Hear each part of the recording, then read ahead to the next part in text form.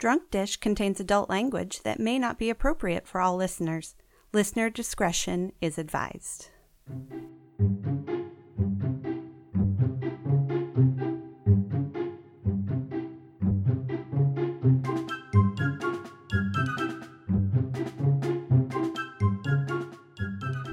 We're chatting, Melissa. We're Why catching are up. we go? Are we go? Well, you want to know what? Are we go for launch? Have we been going?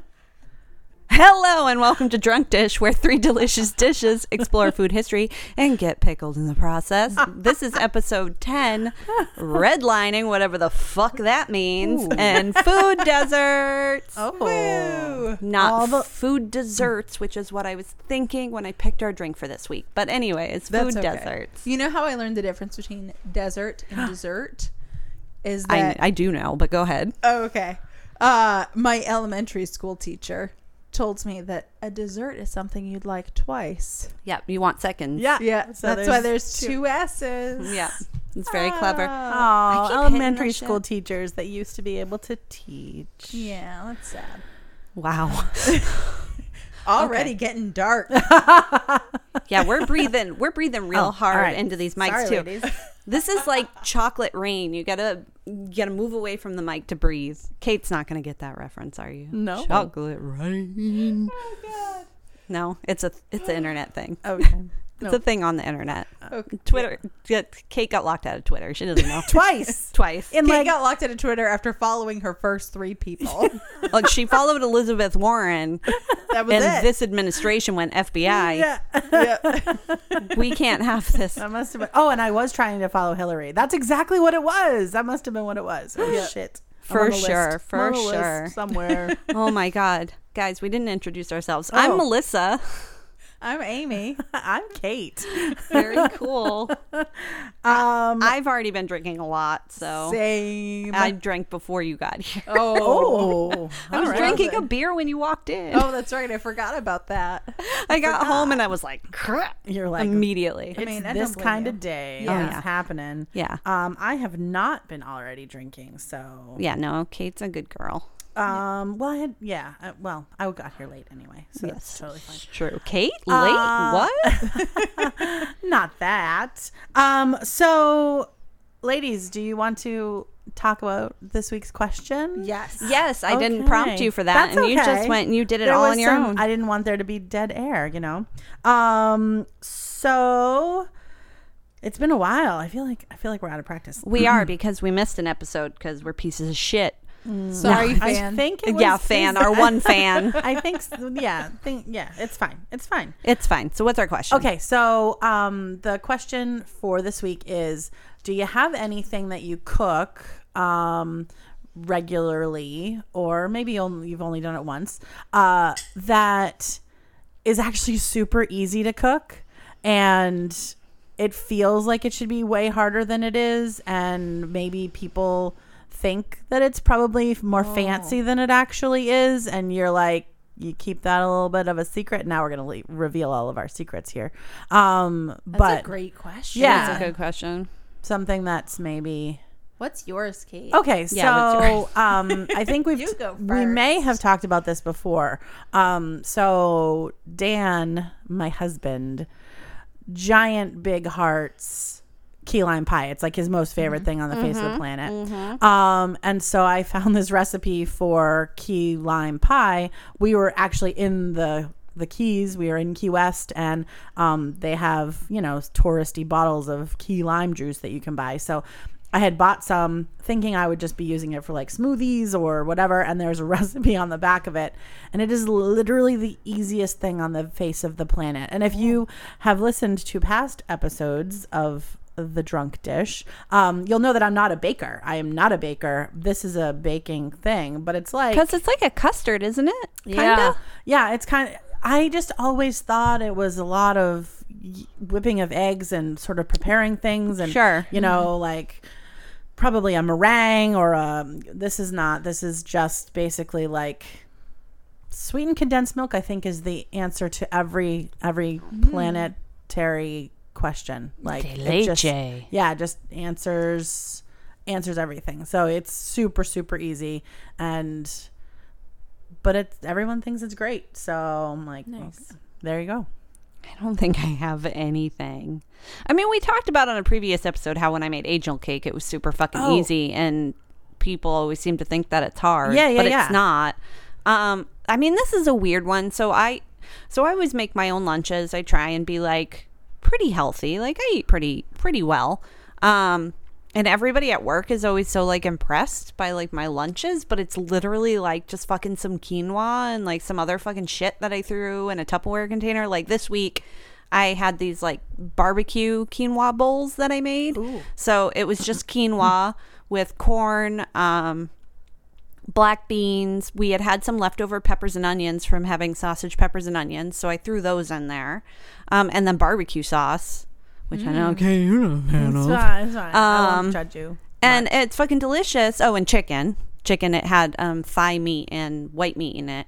And people at work are like, "Oh, what is it? You made that?" And I'm like, I opened a couple cans and cooked quinoa. Well, to be fair, quinoa I think is intimidating for some people. I don't know You why. gotta get the pre-washed. Yeah, you gotta get And the the- pre-washed. And I feel like anything that's like of that, like a rice type substance, it isn't just like straight pasta. yeah. Like people get scared. White You people. I should say literally- white people. I White was people gonna get say, scared. you literally bring it to a boil and you just fucking shut Turn the it heat off, off, yeah. cover it, and leave it. Don't Yeah. touch it. Yeah. You leave it for like 15, 20 minutes. It's done. You don't need a fucking rice cooker. Yeah. Just put it in a goddamn pot. Yep. Throw some salt in that shit and you're good to go. Yeah. Or adobo. Adobo's really good. Oh, So yeah, I bet the that's adobo, the delicious. seasoning, not adobo The- chipotle, because I made Too that much. mistake one time because I make these things called Baja burrito bowls. Thank Oh. you, Tone It Up Nutrition Plan, which is another one that people are like, oh my God, what is this? And a couple people at my work have actually started making them. Same exact premise, quinoa, black beans, corn, but then I put in pico de gallo, lime, and avocado. That sounds amazing. And mix it all up, and it's so good. And I completely forgot what I was saying. You're really good adobo. at- So you use, I got you it. I didn't got use really the can with Oh, right. Yeah, So yeah, yeah. I had asked Greg, my husband, to make me, because he's always like, if I don't get to make lunches for the week, he's like, I can make them. Like, it's fine. Just tell me and I'll make them on Monday. Like, you won't have lunch for Monday, but like, I'll make them for the rest of the week or whatever. So I asked him to make me some quinoa, and I said, put some adobo in it, because when I make the burrito bowls, I put adobo seasoning in it, which is like, garlic, onion, salt, all that stuff. But we also had a can of adobo chipotle Yeah. in the cabinet, so he like took the like juice from that. So I got home and he's like, I made your quinoa, it's in the fridge, and I took it out and it was like bright red, and I was like, what happened? And he was like, what do you mean? And I'm like, why is it red? And he's like, I put adobo in it. And I was like, oh, and it actually was really good. It was just too spicy for me to do. I'm surprised it all the didn't do time. weird things to the texture. Like it didn't overly No, it was fine. But yeah, too spicy. yeah. But that's another one. Like a couple people at my work have actually started making those for like their lunch, and they bring them. And they're like, "How did I do?" And like one of my work people, who's the one that wanted to cook food for your husband, and you said you would kill her, Stab her in the face. Mhm. she made it, and then she like made me try it. She was like, is it as good as yours? Like, how is it? And I'm like, yeah, it's fucking Baja burrito bowl. I don't Tastes know. delicious. Tastes Yeah, just it's like good. them. You just put all the stuff in, and it's not. I mean, that sounds And sounds delicious. that one doesn't even have chicken in it. I mean, Oh. she put chicken in hers, but mine doesn't have chicken in it. Hmm. But yeah, I don't really have anything else that is like, I guess when I make cupcakes, sometimes people think that they're really fancy, Your and cupcakes it's yeah. are not. really good. They're Yeah, legendary. but it's just true. they're just cupcakes. So Yeah. you just make them like. I keep Cupcakes. hitting my phone with my nails, and you can fucking hear it. They're just cupcakes. Chill. Yeah, they're delicious, and it's always exciting because it's like, ooh, which ones are they Yeah, going you to have be? fun flavor combinations. Yeah, Sure, That's sure. the Yeah. real thing. It's vegan cupcakes take over the world. If you want to know the cookbook that I get all of my cupcake recipes from. Oh, that reminds me. I posted a picture to our Instagram Mm-hmm. about a vegan cookbook. Oh, I did. Penned by an amazing Minnesota-based drag queen called Mistress Ginger, and I that was part of your Christmas gift. I fucking have had it for months. It's August. It's mid-August, Melissa. We I'm see each sorry. other at least every other I week. know. I'm horrible. I had put it in my suitcase when I came out before I moved back home, and then it's been in my suitcase. Good to know. So next I week, was jealous of it when I saw it. So, Yeah. I have one. It's inscribed to you Oh, from Mrs. Ginger. Yes. You should have left that as a surprise. Oh, I'm sorry. just forget. It's fucking edit that part out. We'll months pretend like it's never past happened. Christmas. I'm a horrible friend already. Guys, I'm already sweating in my knee pit so bad. Oh, It's so hot in here. it is pretty toasty. And it's pretty wonderful outside. Sorry. Amy, yes. what is your thing? So, two things. One is going to be pretty obvious to you guys. Pizza. I'm really Okay. good at making pizza from scratch. And like taking like random pizza type ingredients and making like a good pizza out of them. You're the first person that ever made me non-bread pizza. Yes. And I was a changed woman. Yes. This is so good. It is I really was good. like, what? Really good. I love non-bread and I love pizza. Why hadn't I How put this has this together never- before?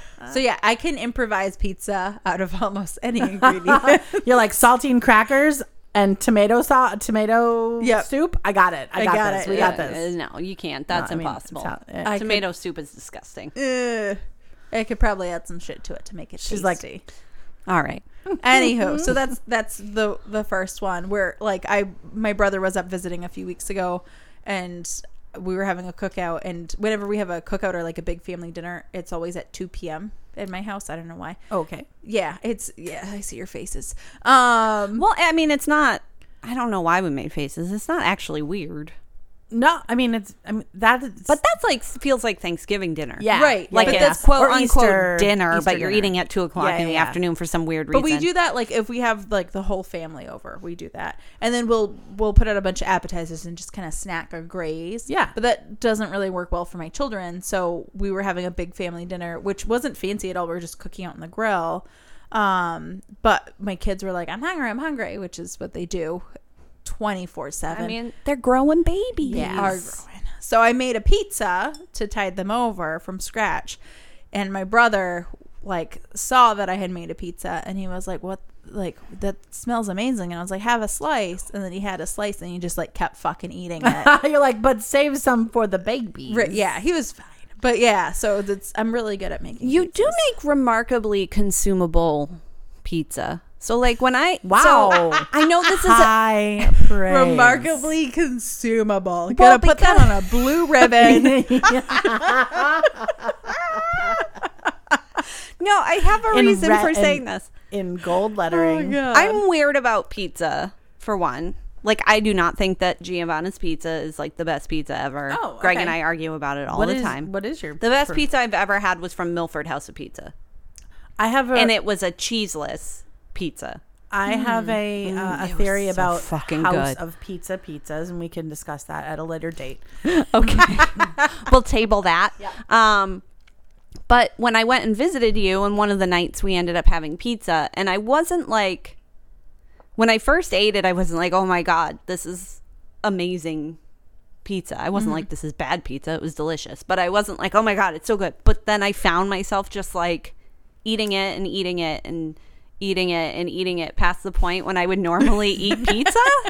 Like, I think part of it too was because it was like small slices. So Yes. it felt like I wasn't eating as much. I always but cut pizza in small I slices. think you made multiple pizzas. Yeah, I usually feel make like I multiple pizzas, probably too. ate like an entire pizza because I was just like eating it. It was like, it was good, but I don't remember being like, this is insanely good, but it must have been because I just kept fucking eating it. Like I couldn't stop.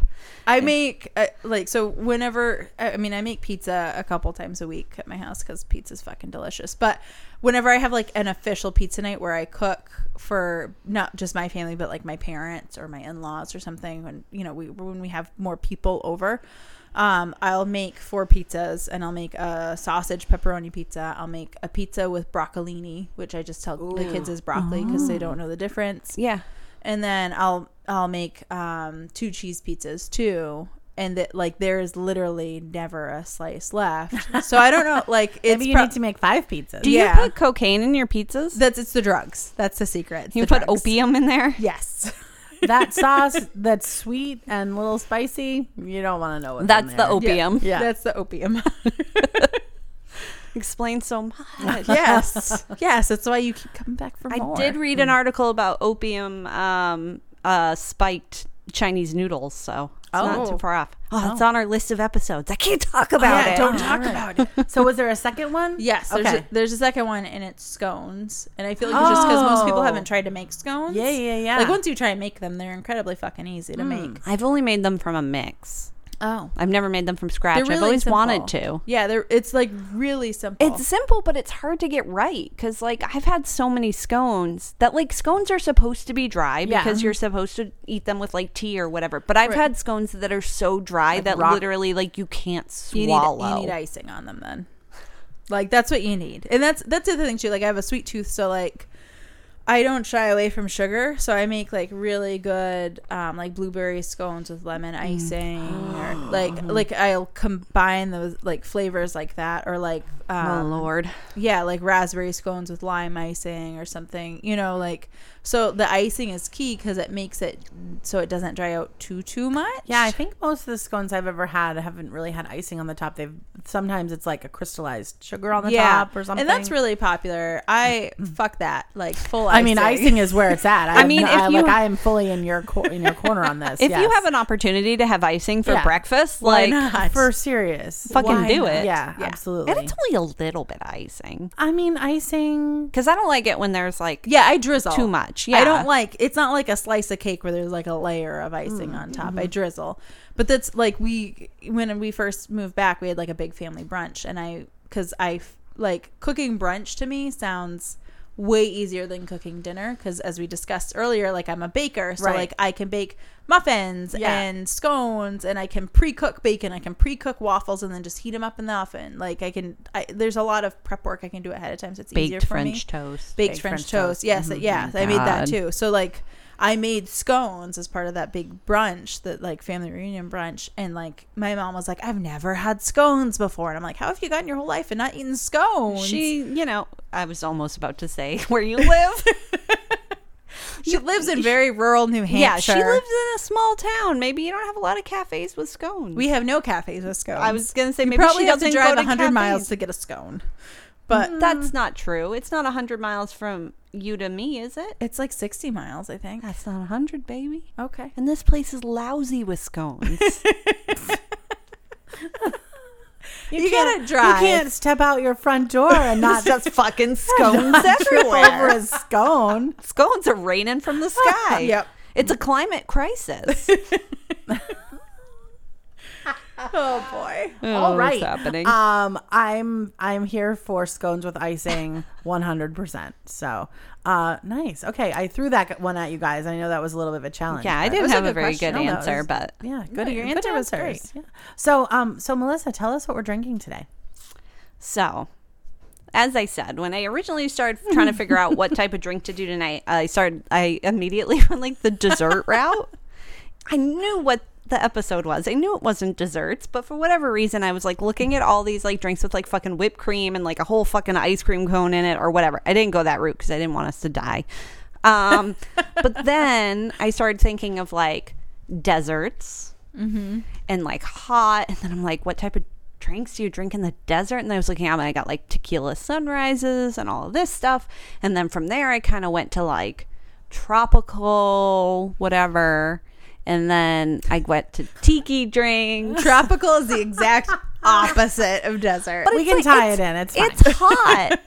Yeah. But no, deserts don't have to be hot. It just has to deal with how much rainfall. Oh my god. Okay, you know what? You and your master's Antarctica degree is a can get desert. the fuck out of here, all right? I can't wait. I can't wait till in just 6 short years, I'll have my doctorate, and then my you will have to God. call me Dr. Amy. I'm not fucking calling you Oh. doctor. I'll just call you Doc. But every All the time, time. every time, every What's up, time, Doc? every time you say something stupid, I am gonna say, and you have a PhD. That's fair. Every time. You know, I think we should definitely get you on on the boys show, so that right now you can say something like, I'm not a doctor, but I play one on the show. So And that, she, like, I have that's played a one. callback. I know. I have played Oh, one. yeah. That's a callback. I was a really awkward doctor. She- with a she Uma nursed- Thurman from Pulp Fiction. Pulp Fiction. Too much wine. This episode's a fucking mess. Pulp Fiction haircut.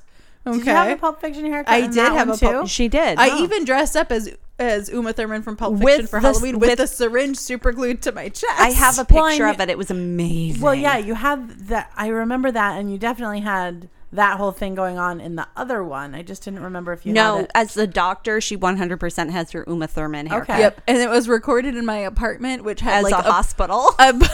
which is supposed to be a hospital, and I had just like come out of like a really weird like anatomy themed like period with making art. So like the wall in my apartment was just filled with paintings of like, well, there were astronauts too, but I then there were think like in hands. Like there was like a lot of focus on anatomy in the artwork I and think science. In the short, I don't think you see that. I think Well, that's you good. only see the white wall because they were trying to make it look like a quote unquote hospital. Right. which is great because when he came in, he went, "Great, your apartment's real sterile. This will work." Who said that, Greg or Dan? Greg.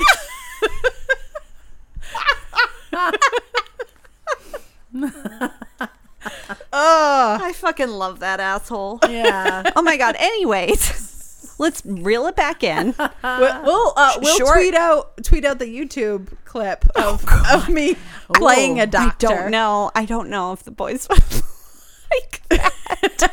It's okay because there's one person, like, and the one person that listens to this is They probably can't already be mad at all of us. No. Okay. Oh, hi, kitten. I mean, All they right. can be. I think they can only be mad at 2/3 of us, actually. So Neither one of them can be mad at you, so you'll No. have to find it and tweet plausible Okay. deniability. Yeah, I'll do it. And then you'll just be Anyways. like, "It was when Amy was controlling the Twitter. I can't control her." it. Anyways, Tiki drinks. I can't control Tiki her. She has a PhD. All right.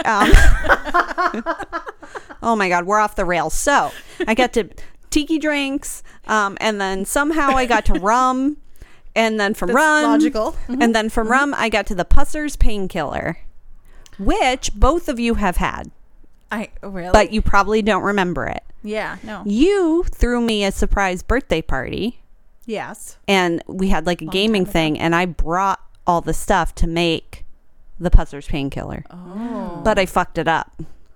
You guys Oh. drank it, but it wasn't as good because you used cream of coconut, and I used like a can of like, I think I used a can of cream of coconut or whatever, and it had like chunks in it because I didn't use the stuff that you use to like make drinks. So I rectified that this time. But anyways, so Pusser's painkiller is delicious and reminds me of summer and stuff. What? You look like you want to say something. No, I'm listening intently. Okay. That This was is a my fun, that was a fun listening party. Was that was the at your house? What was it? My No. 30, my I think it was 30th? 30.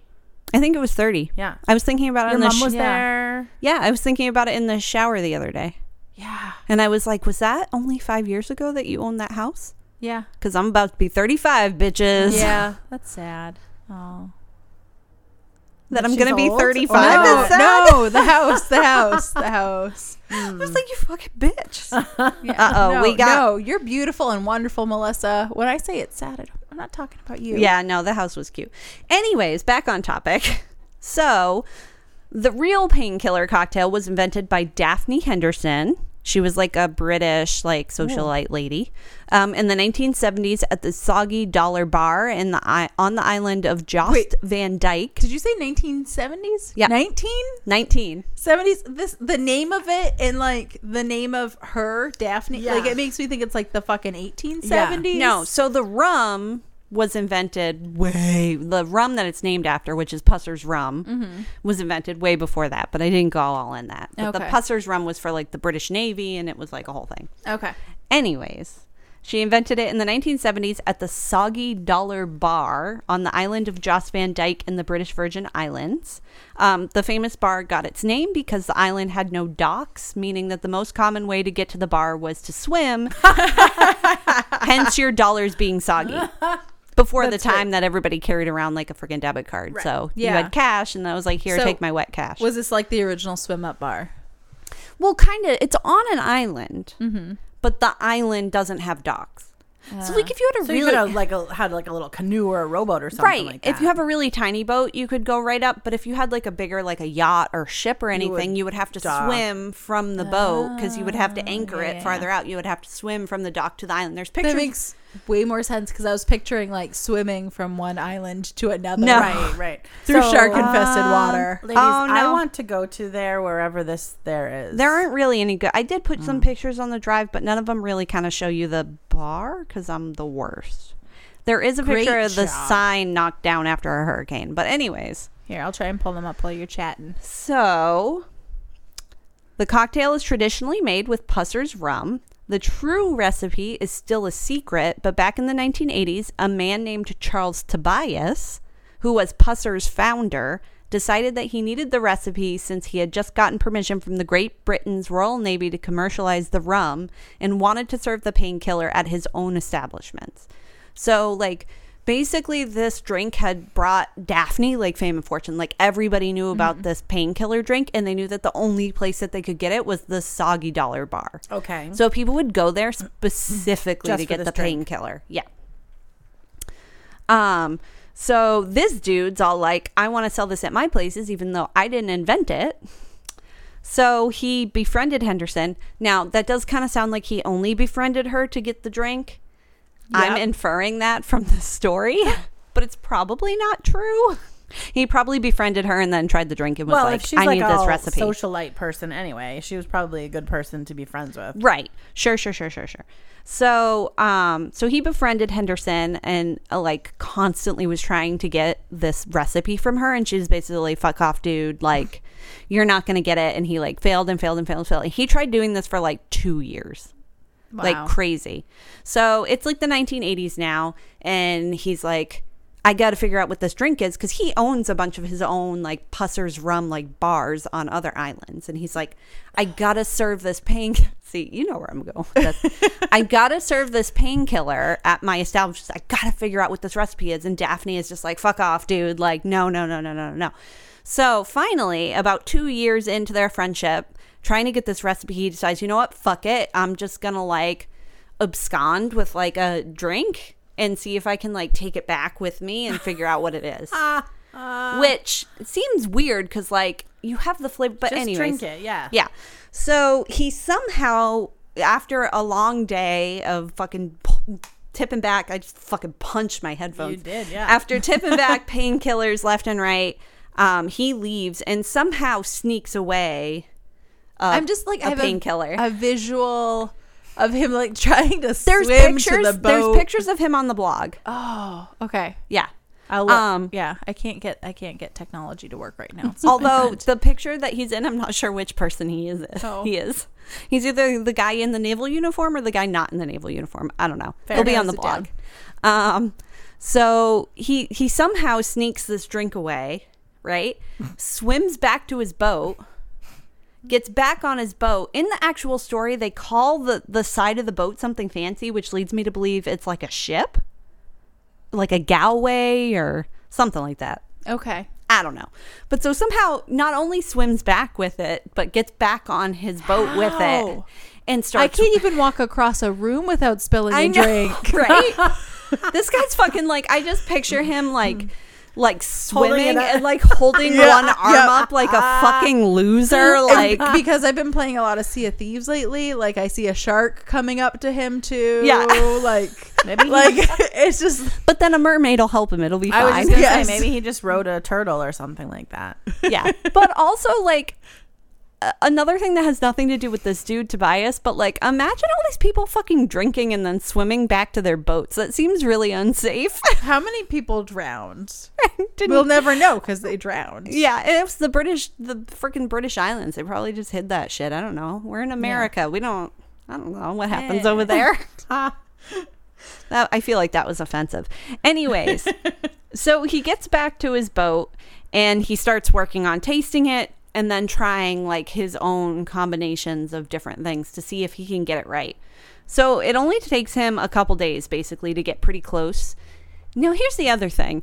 So, did he sip this drink for a couple days? Yeah. Methinks yes. Gross. Or did But, maybe, like, that's maybe what- he like poured it into little ice cube trays and froze it, and then like I feel like that would change the flavor considerably. Yeah. probably true. But anyway, so it's basically, it says the Sunday after, but it doesn't give a day of the week that he took the drink. He took the drink on Saturday. So I just snorted real loud. That was great. Like, so he's pretty sure. So on that Sunday, he's pretty sure he figured it out. So he's worked it out to a 4-1-1 ratio. So it's 4 parts pineapple juice, 1 part cream of coconut, 1 part orange juice, and then rum to taste. Now you can either order it as a 2, 3, or 4. So what that is the ounces of rum that are in the drink. So you can either get 2 ounces, 3 ounces, or 4 ounces, which a 4-ounce painkiller. Is literally a painkiller. Fuck. Yeah, that would fuck me up. So he went back to the bar to tell Henderson that he had figured it out. So even then, Henderson would not divulge the true recipe for her signature cocktail. She basically was like, so if you've got it, like, what do you need from me? Like, you figured it out. You're a big man. Like, Go fuck yourself. whatever Good you got. job. You're Well, not they're welcome friends. here. So reading about this, all the stories are very like, they're very friendly and like jokey. And she's like, ah ha ha, like, if you got it, what do you need from me? But also I'm thinking like, this dude's fucking like trying to rip off your Yeah. thing that you've like built your name on. Yeah. And he's just like, oh, I figured it out. Oh, look at my dick. So anyways, so she said like, basically like, okay, you've got it, like whatever. And she tries it and she's like, it's not right. And he tries it and he tries hers and he realizes that hers is actually a little bit sweeter than his, or his is a little bit sweeter than hers. Fuck, I forget. His is pretty sweet. I'm going to go with his is sweeter than hers, but he thinks his is better. So she's like, there's no way, like mine's better, whatever. So they basically make a wager to do like a taste test. There's about 10 patrons in the bar. They put $100 on the line for whoever made the best painkiller. So she makes 10 of her recipe, he makes 10 of his recipe, and then he hands out like they give them all out or whatever. Right. And according to the story, which is by Pusser's Rum, which is the company that he owned, Yeah. he won 10 out of the 10 taste tests. Oh. All of them. So So they were all pussies who couldn't hold their liquor and wanted a sweet drink. So then Henderson, now I have in parentheses, jokingly, accused Tobias of paying the patrons to say that his drink was best, which he of course denied. Me, I like to see this story as a story about the fucking patriarchy. So of course I'm like, he fucking paid him. Yeah. Or they're like, yeah. oh, here's this big fancy rich guy saying like his drink's better. So we're all going to say his drink's better. Or his drink really was better. Whatever. I don't know. So soon after that, Tobias started promoting the Pusser's Painkiller. So like the Pusser's Painkiller was her drink. But he then took this thing and was like, I figured it out. And he was like, mine's better. So then he started promoting the Pusser's Painkiller at the 2 Pusser's bars that he owned at the time on some other fucking island. Now, on the website, it has this very fun sentence about how generous he is. Oh. So the website says, but he always gives Daphne Henderson credit with a byline in Pusser's printed media, and inspired by Daphne at the Soggy Dollar Bar at White Bay on Joss Van Dyke. Stolen from. Inspired by. Stolen from. Fucking shit. Inspired by? Inspired by. Yeah. It's not inspired by. No. She invented the fucking Yeah. drink and you slightly altered it. So like I made You this. didn't even slightly alter it. You just got it wrong. Right. Well, so I made this the other night and I changed it a little bit to see if maybe like I could make it a little different so we could have like a drunk dish alteration to it. But I would never say we invented it Right. Right. by changing it a little bit. So fuck this dude. Fuck him.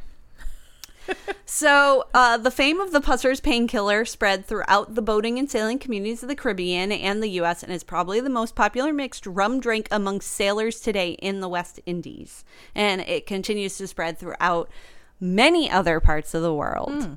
So like I said, it's really a story about the fucking patriarchy. Yeah.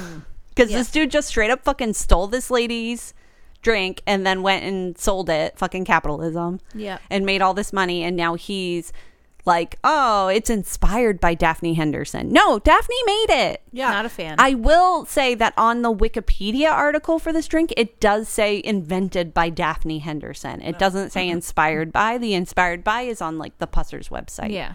Which makes complete sense. Yeah. Can I Because just it's say, Pussers. I know like Pussers is like the brand name and it was like the guy's name, but it sounds It's so not the guy's it's name. fucking gross. I thought it was It's the so guy. gross. No. Wait. So the name, so I did look at this a little bit and I didn't take any notes. So I'm probably going to get it wrong. So the name comes from on ships back in olden times. I don't know, fucking 1700s, 1800s, whatever. I'm with you. There was a man that was in charge of all the like sundries and stuff on the ship. And this man was known as a purser. Yeah. And over time, for whatever reason, they started calling that person the pusser. Yeah.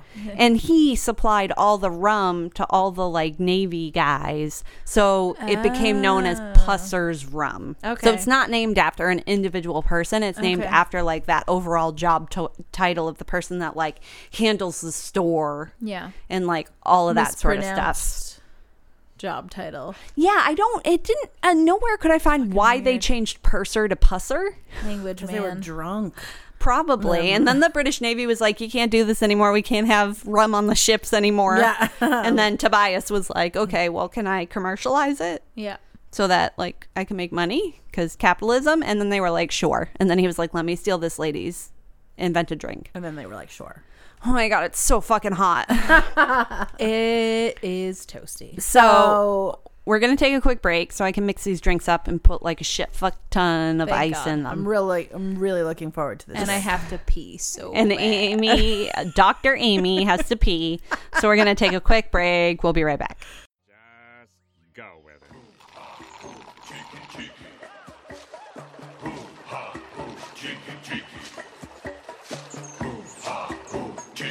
Hey fellas, look, it's Squidward. Hey, buddy, where you been? Hit it, boys! Squidward's Tiki Land. Welcome to Squidward's Tiki Land.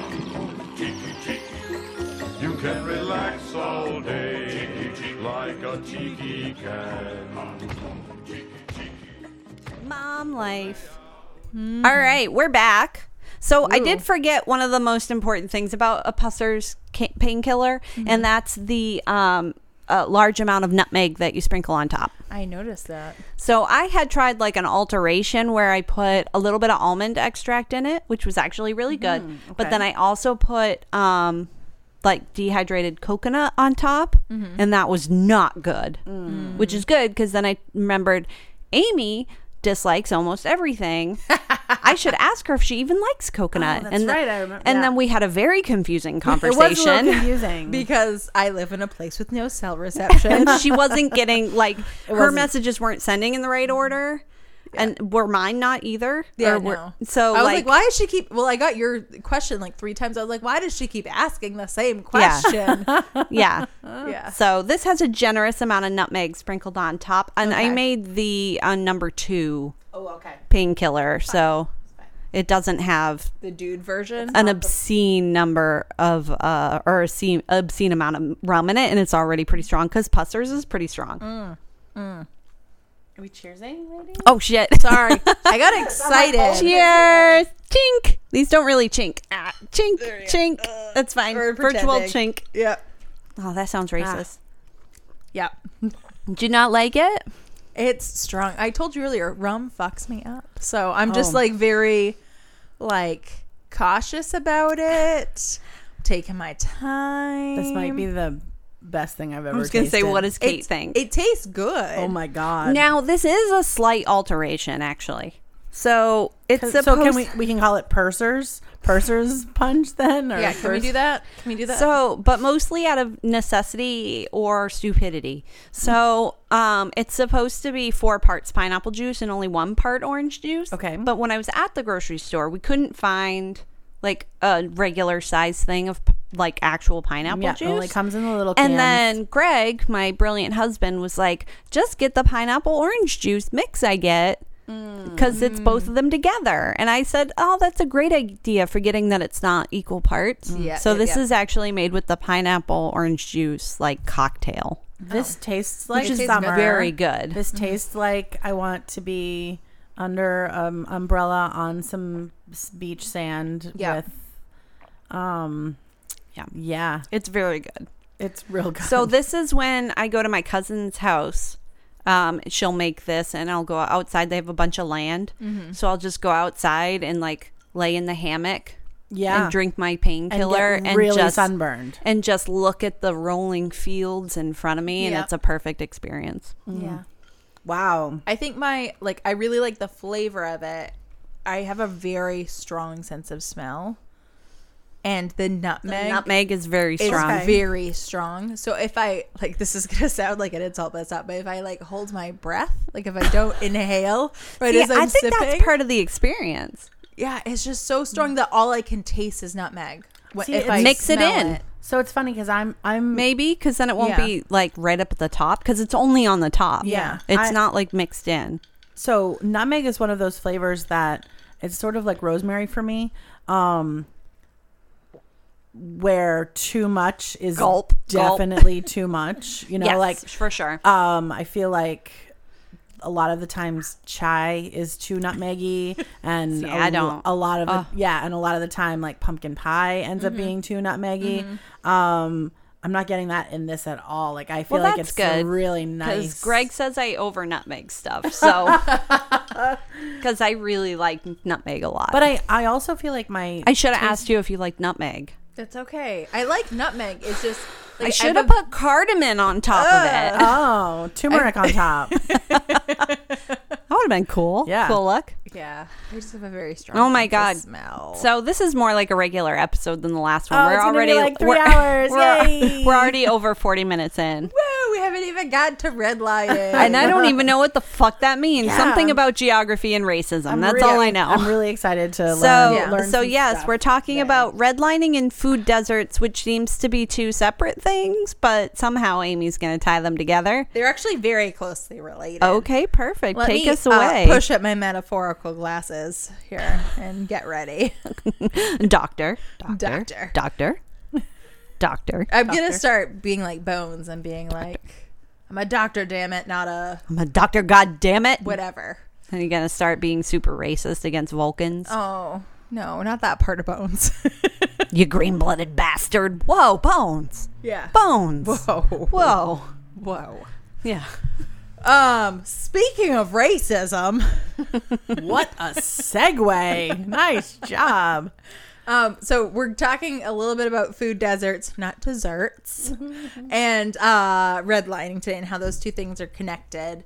Part of the inspiration for this, we had like we have like a list of like topics we want to cover and research, and This was not on it. this was not on it. But I got so enraged by our beloved president and his tweets about Baltimore that I got real pissed, and I wanted to talk a little bit. What did he about, say? Was this when he was like, it's crime, like Murder Town, USA or whatever? Yeah, he was essentially saying. So there's a No, Murder Town is Providence, right? yes, that's Providence, right. Rhode Island. Yeah, it is Providence. There's Okay. a congressman who is actively investigating the Trump administration as part of one of the committees he's on. Oh, And didn't he get robbed? And he happens, yeah, he did get robbed. Yeah. He happens to be a representative that covers Baltimore. And Trump essentially was like, why don't you take care of Baltimore at the shithole instead of investigating me and wasting taxpayer dollars? Well, you know, New Hampshire is a drug-infested den, so, you know, whatever. except for the people who vote for him.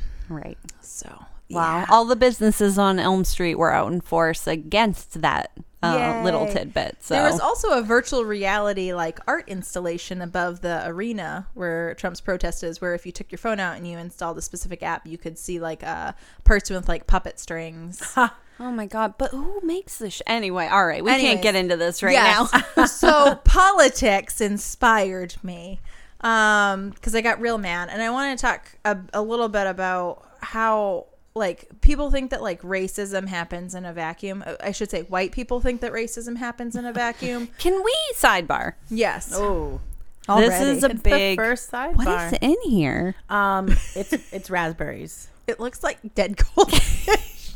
Oh.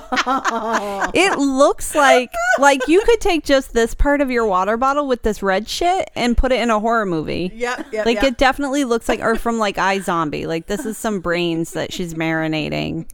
Anyway, sorry, you people can't see that. We should probably take a picture of it so we can put it on the blog. Like people both listen to the show and go to the blog. So It's raspberries. this is a big thing I have a hard time with. And oh my God, maybe this will be the controversy that makes this.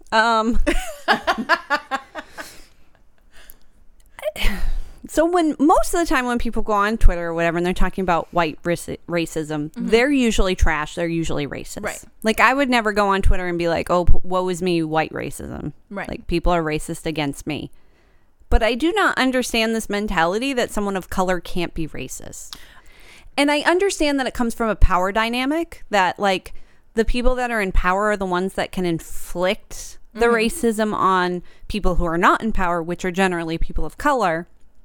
But with like a broader term of racism, a person of color can 100% be racist. There's actually a really famous recent example of this. There's a woman who's an author, and she had a book coming out, and she was a woman of color, and she tweeted a photo. I think it was either in the Boston subway or the New York City subway, of a black woman who was eating lunch while on the clock, who was like a employee of the public transportation. That. Oh God, I saw that. She got like bitchy. I said pitchy. Bitchy. Pissy. That's different. Yeah, no, it's pissy and bitchy together. It's perfect. Pitchy. So she got upset that this other woman had the audacity to feed herself. Yeah, no, I saw that tweet. It was fucking bullshit. Right. And then she ended up getting her book deal canceled and everything. But like that's an example of like a person of color being racist. Oh, wait, the lady that tweeted it was a person of color? Yeah, because she was. See, I'm racist. I assumed that was a white lady. I mean, you're not wrong. Are you to sure? assume that. Yes. I don't know. She was a person of color. And because I remember, like, I follow a lot of people on Black Twitter because I want to educate myself kind of passively without having to put emotional labor on people of color. And Black Twitter, like, unanimously was like, this is why I don't call myself a person of color. This is why I call myself Black, because like people who identify as people of color sometimes don't understand like the racism that Black people experience, because it's like a whole different dynamic. Sure. I mean, and that's between every race. You don't know what I've been through, and then another race is you don't know what I've been through. Right. I mean, fucking Irish people can be like, oh, we endured racism and we were discriminated against, but it's not the same thing as, you know, fucking slavery. Although there were Irish slaves too. But like, I get that. But like, I've met racist Black people. Like, if you meet me and you're like, oh, you're a fucking bitch because you're white, that's racist. Right. But if their point is like that you have privilege that you don't understand or acknowledge, but that's different. not true of me. You're assuming that because of my race. But you do have privilege. No, but I know that. Oh, yeah.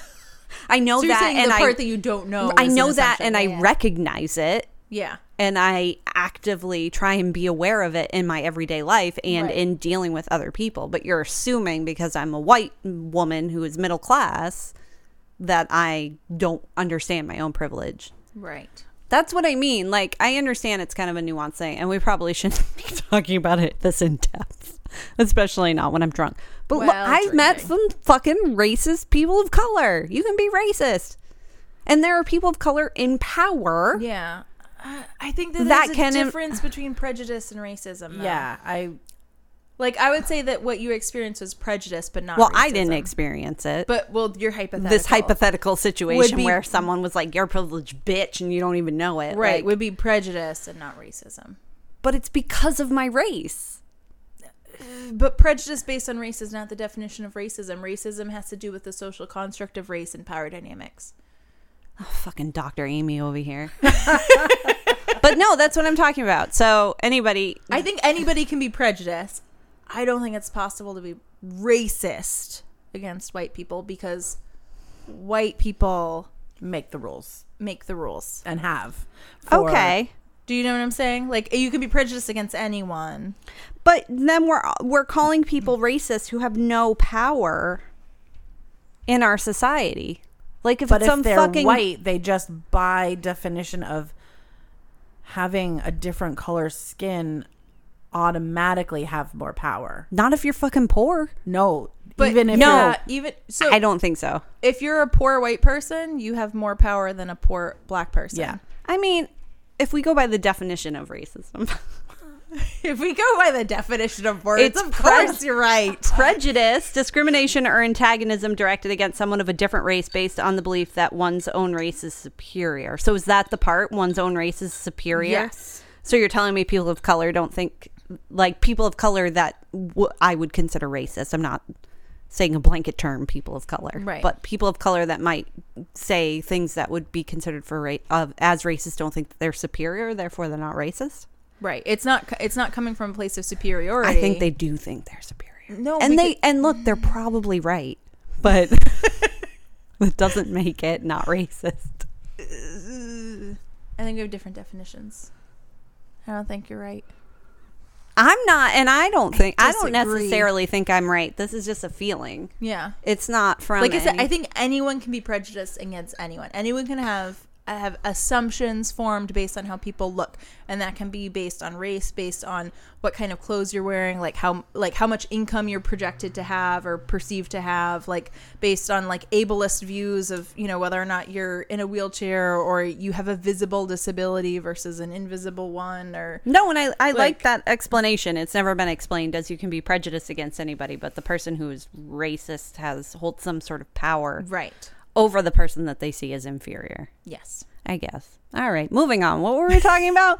Redlining. Really terrible sidebar over where I'm probably going to, if anybody ever listens to the show, I'm going to get fucking raked over the coals. Well, I don't think that there's anything wrong with actually having a discussion about something that you're not clear. Like, Right. If Yeah, it's no, no. right. If I'm legitimately just trying to educate myself and trying to just sort of open my mind Right. to how other people And most of the white people that complain about white racism are actually are disgusting racist. human Yeah. beings. Yes. Yeah, just in yes. general. We'll be clear on that. Yeah. We all agree on that. Yeah. They're trash. Right. They're Right. like, oh, I'm discriminating. Fuck you. Yeah. Right. Anyways. So I feel like this is You're asking a question in earnest. yeah, I feel like and that's Sure. what needs to be able to happen Well, in our society. you know, on left Twitter. So sidebar for a second here. No, Twitter sidebar? Yeah, Twitter sidebar. Okay, Seriously. You have no idea. No, apparently I don't. You Because there's get- apparently black you- Twitter and there's left Twitter. I And can't there's even literary Twitter. I can't even there's- have open Twitter. Like I can't even have unlocked Twitter. What the fuck? Maybe I'm on the wrong Twitter. Maybe I need to be on like See, you're on the right Twitter, and you're supposed to be on the left Twitter. oh, if it's- I'm on the right Twitter, fuck, I don't want to be on the right Twitter. It's all the same Twitter. It's just different like groups of people. So Okay. like if you want to like have a better understanding of Black Twitter, I feel like a good start would be to follow like Roxanne Gay. She what? Nothing. What? Sorry. I have some problems with her, boy. but anyways. Okay.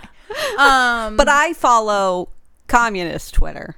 Yes. I follow a lot of people on that like far left Twitter, and so Yeah. there's some things I there. mean, we can take this offline, but I yeah, didn't- Twitter sidebar is too. It's dangerous. This episode's already almost an hour, and Amy dive. hasn't even I started haven't even talking about her topic. started. Deep dive into I'm gonna the- have to fucking cut all of this. Yeah, I yeah, think yeah. I think the important thing for us, both with like your question and your question, is to like, as white people, to be willing to listen. Yeah. And Yes. that's like, so like I brought up Roxanne Gay. She recently like had an exchange back and forth with an editor from I think the New York Times who ended up getting demoted. But he had tweeted some things that like read as racist, whether or not his intent was to be actively racist, like they read as racist and they used racist rhetoric. And she called him out on it, and then he like sent a passive aggressive email demanding an apology. And then she was like, New York Times, get your boy, like come on, like, and he got demoted. But like his main fault, in addition to like tweeting something racist to begin with is like his unwillingness to fucking listen. Right. That's and right, learn. Yeah. No, so- just be better. Like it's just that's like We're continuing this Twitter sidebar. I once Sorry. tweeted something. it's all gonna get edited out. You already said that. No, I'm not editing it. So I tweeted something once about Rose McGowan because she had basically screamed at someone at one of her like speeches or whatever who was a trans person, and she was pretty awful to them. Yes, I remember that. And, yeah, and it was pretty bad. And I had retweeted it, and I had made a comment about the fact that she was crazy. Okay, you can't And use the word. someone that follows me on Twitter reached out to me and said, "Hey, like, I get what you're saying, but like, Be careful of that be word. careful of this language, whatever." And I said, "You're 100% right. I shouldn't have said that. Yeah. I just don't have another word to, because socially, like, Right. that's how you describe people that are acting in a way that you can't explain and that understand. you think is unacceptable. You just say crazy." And I took that tweet down. So like that's a very particular like brain or muscle that I think you have to work to be able to be Absolutely. like, And you're right. a lot of people get defensive too, like when when other people approach them and you say like, "Hey, that's not cool." A lot Right. of people's initial reflex is to, What the fuck are you trying to say? to be like, "What? I'm That's not what I meant." racist. Yeah. I'm or not to sexist. justify what Right. it was that they said. Right. Like, yeah. When what we need to do is listen. Yeah. Just like learn to shut up sometimes and listen, especially straight white men. Like yeah. especially that group. Yeah. But all of us, white women, definitely, all straight people. Like there's well, a everybody. there's a hierarchy of privilege where I feel like that like message needs to be amplified more for some people than others, but everybody needs to be able to like take a minute and listen to each other. Sure. Right? Roxanne Gay said some shitty stuff about people in the service industry. Anyways, moving on. Redlining in food Yay. deserts. So, do you guys know what a food desert is? I do, but Yes. maybe the one person that listens to this might not know because Okay. some people at work didn't know. Yes. So- Yes. Okay, so food deserts are actually like they're now like a government designated like recognition. Okay, say recognition. It's not a good thing. Government designated like area in a community. They're defined by the Department of Agriculture, and they're defined by having severely limited access to fresh food and healthy food. And the Department of Agriculture takes in a whole bunch of different considerations when they make this designation. So they take into account things like access to local produce, vehicle access, supermarket access, what the median income is for families in that area, the poverty level for families in that area, and then also the access to things like public transportation too. So like essentially it is there healthy, like locally sourced food available to you? And how easy is it for you to get to it? So is it cost prohibitive? Like, do you need transportation to get there? Like, is the closest supermarket 30 miles away? And like, there's no bus. right. Like, And there's yeah. no bus. Yeah. Right. So these are all like questions that they ask. And it's an ever changing map and designation. Like there's not like, it's not like the Department of Agriculture is going to say like, this is a food desert. And then like hopefully 30 years in the future, it's still going to be a food desert. Like we have the power to change these things. I don't even understand how food deserts exist. So Honestly, being more than 15 or 20 minutes away from an actual grocery store is baffling to me. I'm about to explain it. Like, that's fucking insane. So this is like when we were talking about privilege earlier, and like That's my privilege. One Yeah. of the many. so they're like this is all derived from institutional racism. So part of what I'm going to be talking about is like overt racism. So white people sitting in an office and being like, "We're going to be racist," and then part of I just love the idea of a bunch of white people sitting in an office being like, "What's on the agenda today? Number Racism. 1, be racist." that's Number American 2, history. be misogynistic. Yeah. Number 3, see number 1. And 2. Yeah. So part of it is like overt racism. So white people or people of privilege actively trying to make lives harder for people of color and black people in this country. And then the other part of it too is like privilege. So like people doing I almost said batshit crazy, and then we just had that conversation about how we shouldn't use the word crazy. Sorry. But okay, so sidebar 80 million. When I call someone crazy, I don't mean someone that has a legitimate mental illness, but I understand that that is not how that term is perceived, and that's why we shouldn't say it. Right. Just how when people use the R word, Right. or use the F word, not fuck, the other one, they're Yep. like, well, I don't mean it that way. Right. But that's how it's perceived, Right. so you shouldn't use it. But I think that's where people get, like you Well, said, and- batshit crazy. So I'm trying to do better. and you don't I- mean someone that has a legitimate illness. You mean an asshole. Right. Yeah. Well, so and I was just going to say, like, that language evolves. Yes. You know, Yes. and I think sometimes you have to just realize that language and social consciousness has evolved, and Yeah. the F word, the R word, batshit crazy, you know, all of those, you know, yeah. just, yeah, be better, do better, Yes. I'm trying. be thoughtful. I'm trying, our one listener. I'm trying. Or one, I think that's our joke now. Hello, one fan. You know who you I'm pretty are. sure even the people at my work have stopped listening. Oh, but we get better every day. They were so excited when it started, and now nothing. we gotta be snappier. That's it. We gotta be quicker. Pity us. Yeah. Listen to our podcast. So part of it's overt racism, and then part of it is subconscious institutional racism. So things that like white people do, and they just are blinded by privilege, so they don't understand the actual ramifications of their actions. Right. It's Right. like the butterfly effect of shitty racism, where they do one small thing and it affects all these other things. So redlining. Do you guys know what redlining is? Like I said at the beginning of this episode, has something to do with geography and racism. Yep. I looked it up, but I didn't want to read too much into it, and I also forgot everything that I did read. Cool. You're probably gonna forget everything again because we've been drinking. That's true. But listen to it when you're sober. But this is important. I listened to it at least twice because I edit it, and then I That's listen to it in the car to make sure that it sounds okay, and then I almost never does. Oh no. No way. Yay. Last couple have sounded great. Yeah, they sounded great. Last one. All right, we don't need to. Okay. So redlining, it's in its most basic term, it's a practice popularized by banks in the 1930s. Oh, if you know it's good if it was popularized by banks In the 30s. in the 30s, nevertheless. Yeah. So they literally would I feel like there outline was a lot neighborhoods. of like mustache. Yeah. a lot of Yeah. mustache Tuppence, twisted.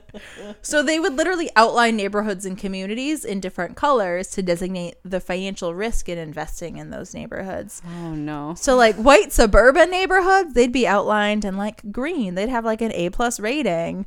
And then like really urban minority rich neighborhoods would be outlined in red because they'd have a very high risk rating.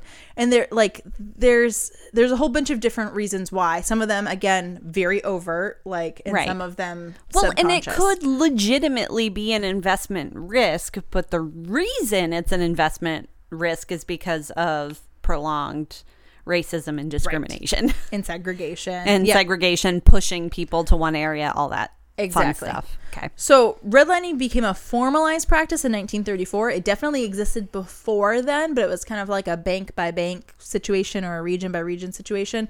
But in 1934, there was the creation of the National Housing Act. And that kind of formalized and required the use of redlining, which sounds fucked up. Yeah. But yeah, I think one of the things that you have to consider, one, white people are shitty, and then two, Wait, what? two is that this is the height of the Great Depression. So like they're trying to think of like, okay, how can we make sure this never fucking happens again? And like the answer to that is regulation.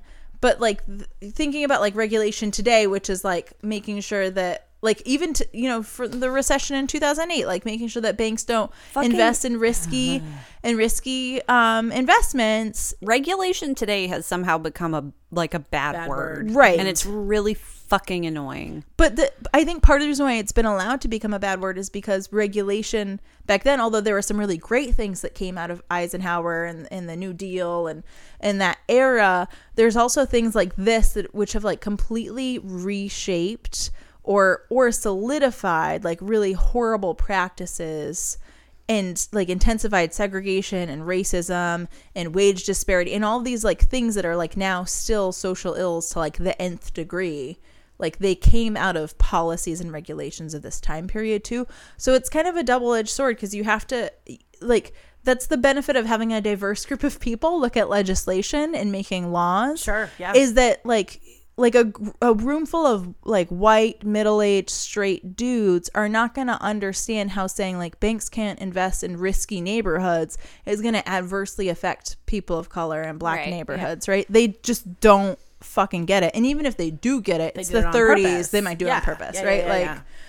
So the people by the people. Yes, that's why we need people that represent us.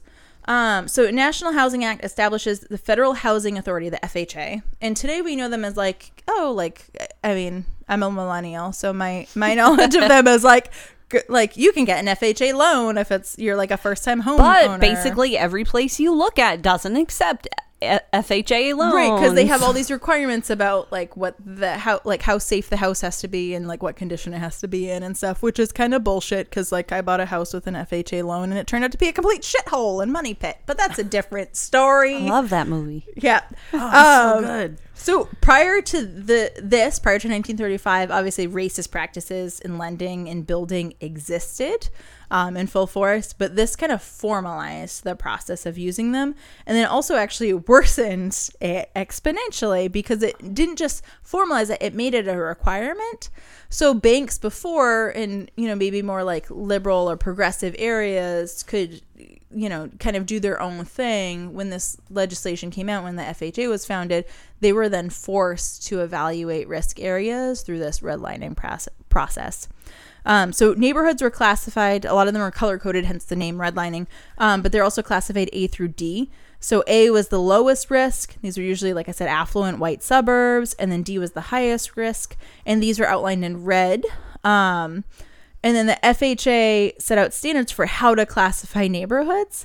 And then a bunch of private companies and banks did the actual lining. So the FHA was like, here are the standards, let loose. And then the banks either did it themselves, or they're like, this is too much fucking work, I can't figure this out myself. And they would hire these like private contractors to go into neighborhoods and do these risk assessments and evaluations. So like I said, all this was kind of in response to the Great Depression. Banks had been lending in high risk situations because there was a high reward prior to this period. Mm-hmm. I'm not saying that they were lending like in minority communities, because they weren't, but in other high risk situations, like high risk situations with like white business owners or whatever, but like where there was a high risk, there was a high reward. So they would do like risky things. So all this legislation was kind of in response to this, but it didn't actually address this. It addressed a completely different thing and made it much, much worse. And then the government's response, like I said, was more regulation. The FHA appraisal manuals that came out during this time instructed banks to steer clear of areas with, quote, inharmonious racial groups. So like when I say like half of it's overt and half of it's subconscious, like this is the overt part where like the FHA's actual regulations like mention race in a negative way. So like the areas where like white neighborhoods would butt up against black neighborhoods, or Latino neighborhoods would butt up against white neighborhoods, like these were the areas where those red lines existed, because that would be where the most friction was.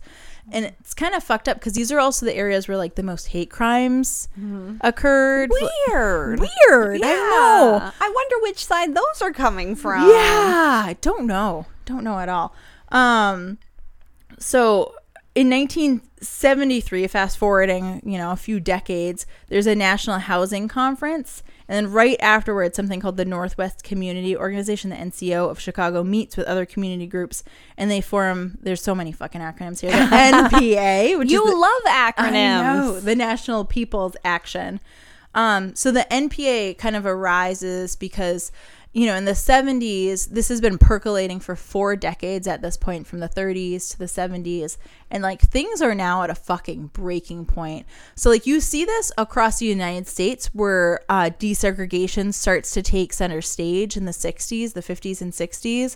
And then even in places that I feel like a lot of white people consider to be like liberal progressive areas, like Boston, for instance. There's like a bunch of race riots in the late 60s. Boston's so super racist. It is though. super racist. For people who live there, I feel like they know that they're racist, but for everyone else, there's like this idea of like the liberal East Coast elite. Right. And it's Yeah, like, sure. no, like it's dudes from Southie, like yelling racist and homophobic slurs. That's why fucking people of color don't want to play for the Red Sox. Yep.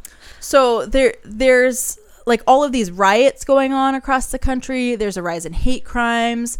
There's also peace on the other side. There's peaceful protests, and this is the era of Martin Luther King. This is the era of forced desegregation. This is the beginning of the era of busing.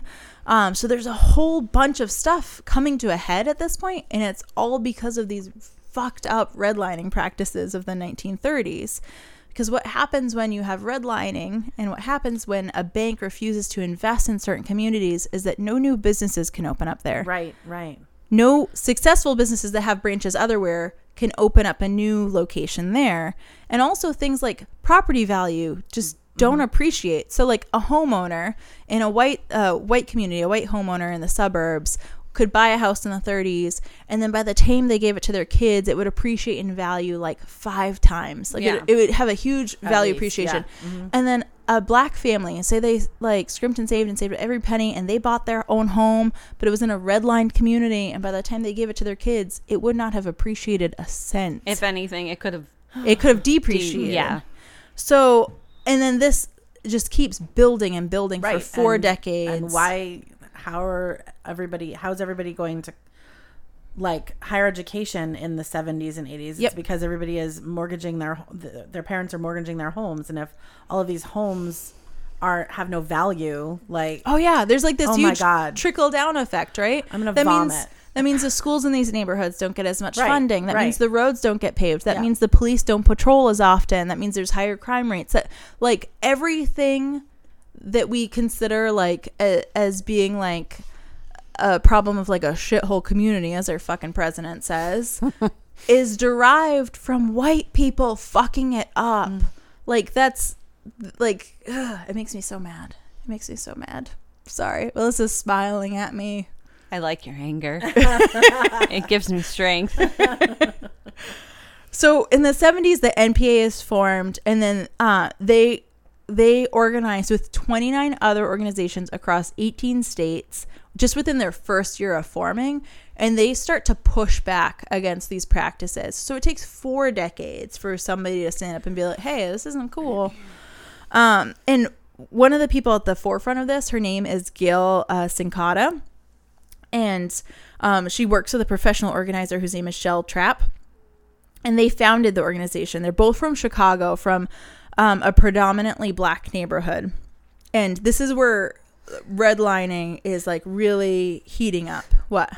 This is a very serious conversation. Oh, Jesus. But I just farted, and I'm pretty sure you can hear it. That's what that like restful lounging recline was. You were like stretching to let one rip. Like the tiniest little chew, and you probably won't be able to hear it in the actual like whatever when people listen to it, and I'm just fucking broadcasting it, but in the headphones it was like this tiniest little like I'm just listening to Amy do this very serious thing that is like Jesus, like a big deal and like terrible, and I'm just like, I guess I should not have worried about this episode being too serious. Melissa, thank you for adding levity. You're welcome. Fart sidebar over. Oh God. And Amy got to take a sip of her drink while That's I true. was talking about tootin'. That's true. It's always a good thing. So talk about tootin'. Is that the new band name? Yeah, let's talk about tootin'. I think that's it. oh my God, we only play Hootie and the Blowfish covers.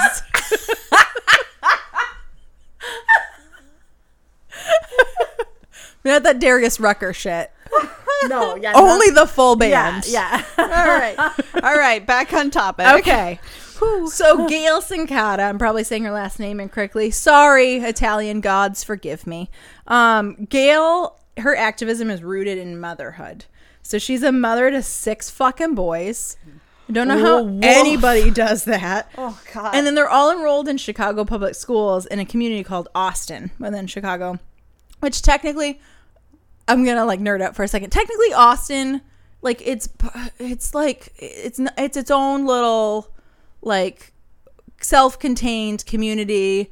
It doesn't actually answer to greater Chicago, like with government, but it's considered part of Chicago, like geographically. So it's like its own town, but they haven't like incorporated as their own. They are incorporated, but as Chicago. But isn't that how that works? I don't know. It was a little bit confusing. And the only things I know about incorporation come from watching Veronica Mars. So, not much. I grew up and live in an unincorporated township that's considered a village. So I don't know. Is it really? It is. Oh, wow. Yeah. Fucking hick. Yep. Okay. So all of her boys go to Chicago public schools, and then she's getting really frustrated because there's just a complete lack of education that her kids are receiving. Oh. So she starts off by like getting involved in like the PTA and like going to like city council meetings and trying to figure out like, why are my kids getting a shit education where like the kids like 2 neighborhoods over are getting a fucking excellent education, right? And then part of this is because of the redlining practices. So Austin until the 1940s is actually a predominantly white neighborhood, but redlining like fucked it up and like made the property values completely plummet. Because it bordered predominantly black neighborhoods. And like I said, like part of the FHA's guidelines were where these 2 different communities would butt up against each other, right? I'm doing a lot of miming that those of you who are listening can appreciate. So during the 1940s, it's a predominantly white neighborhood. And then during the New Deal, like I said, a lot of great things came out of the New Deal, but also some shitty things that had horrible repercussions came out of the New Deal. A highway is erected so that people have an easier job commuting and getting access to good paying jobs. And it also, like, the act of building the highway is good because it makes jobs too. But it fucking dissects the neighborhood in half. And then there becomes like the right side of the tracks and the wrong side of the tracks. Exactly. So the South Side Serpents are on one side, and then all the kids that go to Riverdale are on the other side. Okay, Archie. Jesus. Hey, I'm a South Side Serpent, all right, bitch? Okay, Jughead. Cool leather jacket with the snake on it. If I'm anybody, I'm Cheryl. I get a red one. Okay, Cheryl. So for the next 20 years, what happens is what's called white flight. So all of the white residents start to flee the neighborhood. All of the vacant properties drive down the property values. And then also too, in addition to banks doing redlining, realtors had this really fucking great thing that they did at the time too, which is called blockbusting. Not the movie rental place. That's Blockbuster. That's Blockbuster. There's only one left. So blockbusting essentially would be real estate developers and investors or real estate agents would go around in white communities that bordered black communities and say, did you hear there are black families moving in? Doesn't that make you scared? And they would convince the white families. Wait, what? Yeah. They would use fear tactics by saying like black people were moving into the neighborhood. It's going to lower your property value. You better sell to me quickly. And you better sell like quickly, like at a good price. Right. Before you can't sell at all. So white families would sell their properties like at cut rate values, and then the real estate developers would develop it, or the real estate agents would hold on to it and resell it to black families at a profit. I'm gonna call this episode "What the Fuck." Yeah. Also, I'm laying down. Okay. The mic won't pick you up if you're laying down, Melissa. Just move the mic over. You're The like, mic always hears me. You are loud enough. So at the same time the redlining is happening, blockbusting is also happening, and also this highway is erected in this one specific community in Chicago and Austin, right? so that mom is like, the fuck.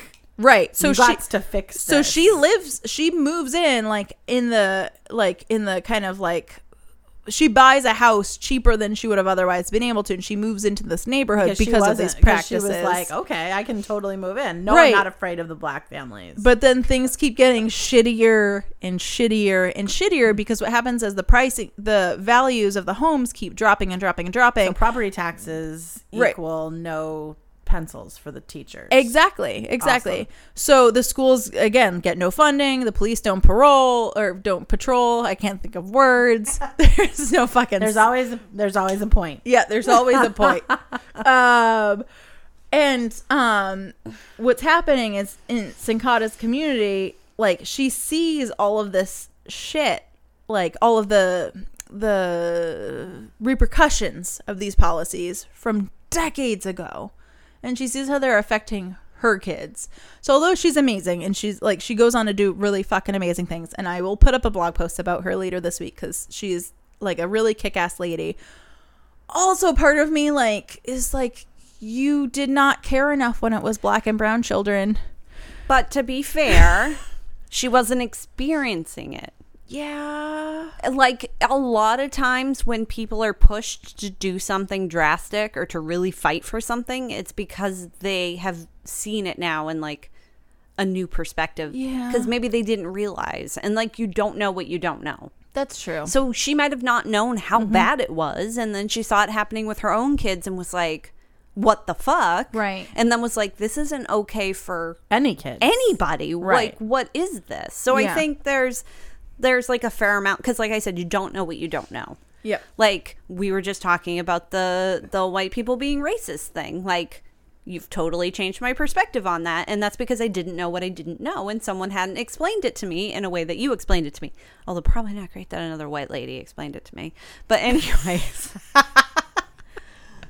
it like, you don't know what you don't know. And Yeah. I think what matters is when you realize there's a problem, you fucking fight for it. And once you start fighting for it, it doesn't matter who it's affecting, whether it's, you know, your kids or someone else's kids. You're like, that's not You okay. keep fighting for it. Yes. You don't pull yourself up and then pull up the Right. ladder As soon behind as, you know, her kids were out of school and out of that neighborhood or whatever, I'm sure, because you're going to post a whole thing about her. She wasn't just like, all right, well, that's it. I'm done. Like, my kids are good. And that's what happened. No, not what happened at she all. was like, fuck it, I'm out. Yeah.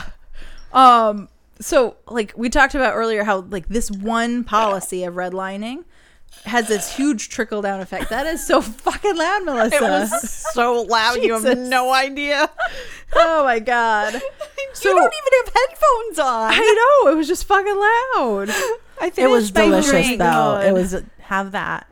You want me to drink yours? Yeah. Kate's being responsible. That's good. I should not drink this, but You I'm should drink it. going It's to. freaking delicious. Okay, so as you're drinking that, one of the As you're drinking that, one of the things that arises because of this, like I said, is lack of funding in the schools.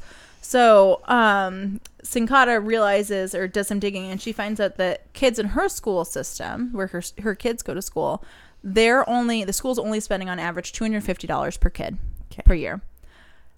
Kids in other neighborhoods in the Chicago school system, their schools are spending $650 oh my god, per kid per year, which is like a crazy, in the 70s. Yeah, that's a crazy fucking difference. It's a crazy difference now. Yeah. But then it's horrible. So she advocates, and like I said, she starts out with like the PTA and like at the like really grassroots community level. In the 70s, she ends up forming this organization because she realizes that she, like, joining the PTA is really just addressing the symptoms and not the root cause. Right. So Joining the PTA, it's like, great, we can have another bake sale to Right. try to fund another bus, but that's not going to fix any problem. yeah, it's not gonna affect real lasting change, right? So the redlining from the 30s. I'm sorry. Jesus Christ. How much did you say they spent? That's per student? $250 versus $650 per student. Oh my god. Okay. So I just fucking had this up and now it's gone. Did you have with no inflation? For no. For where we are, fuck, where'd it go? I don't remember where it went. But basically for where we currently are right now, which I won't say, and we are in a city in New Hampshire that spends less per student than any other school district in the state. And we have a really fucked up education system Yes. and education funding They system to the point where schools in this state are closing at extraordinary rates because they it's don't bad. have funding. It's bad. I've met with the superintendent of the city. Well, he's not anymore because he quit, because I think honestly he just couldn't handle it. And he was fucking just roasted even when I met him. But anyways, we spend about $13,000 per year per student. Jesus Christ. And that's the least in the entire state. And so I'm sure there's inflation there, but even still, that seems insane. Yeah. Because what was it? 3 something? 250. 250. 250. 250 a student. Inflation doesn't even account for that. Yeah. No, that's a big jump. Jesus. But those classrooms were probably had 45 kids in them, you know. And like- teachers in Yep. our state are still buying their own supplies because Yeah. they're not getting the supplies that they need. But also Anyways, think too, like, so they're also dealing with like more urban and inner city issues like higher population density, less teachers who are willing to move to those areas, right? And the redlining that occurs from the 30s to the 70s like does hugely affects the demographic makeup of this community. And I'm focusing on this community because it's like kind of a good microcosm of what's going on in the greater United States. Sure. So by the 70s, the neighborhoods that were redlined ended up being a mix of industrial, commercial, and residential. So you would literally have like chemical plants. that was wrong. That was for the whole state. Anyways, That's for the whole continue. state. Okay, that's fine. They would literally have like chemical plants or factories or like warehouse facilities. So things that are like high volume, high turnover, like low wage jobs in the area, and things that also would put out horrible things in the environment too, like cancer causing agents. And so in addition to not providing good income streams for the people in the community, they're also actively polluting and negatively impacting the environment in the community. Looking at too. you, Flint. Yep. Yep. Yikes. So obviously there are unsafe living conditions now. There's less housing growth, less property value. And then that also means that in addition to businesses not being able to get financing because these areas are redlined, businesses just don't want to fucking go there. Right. Like there's no reason for a grocery store to want to open up in a community like this because there's no guarantee that the people are going to have enough money to shop there regularly. But people have to buy food. Fucking motorcycles I know, outside. we get a lot Jesus of Christ. motorcycles, yeah. But people need to buy food. Yes. And And I think Market Basket, just discount the shit out of it. So you sell moldy bread sometimes. At least it's cheap. but how are they going to open up a place? Yes, everybody needs food, right? But they're looking at the demographics of not only who their shoppers are going to be, but who their workforce potentially could be, what their return on investment potentially could be. If they could choose to build that same grocery store 10 miles east. No, I get it. Community that will be more profitable it's for fucking 'em. capitalism. It's a I get it. company, I get right? it. And Even then, though you could probably pay the people in those community less, not that that would be right, but you could to make up for the fact that you're not selling things at the same price. We have a Market Basket down the road from us, and the prices at that Market Basket are completely different than the prices up at the Market Basket by where my mom lives, because where my mom lives is near a college town, so their prices are way cheaper because they know that their clientele is fucking college kids. Yeah. And they'll sell way more stuff for less price. And Right. also they employ a ton of college kids that they don't have to pay as much money. Yes. But I mean, that's thinking of it from a different Yeah. angle. There's also too a whole bunch of other, like I said, because all these factors are going up in these neighborhoods too, there's things child mortality rates are increasing, cancer rates are increasing. So then you also are dealing with a workforce that's going to call out sick more often.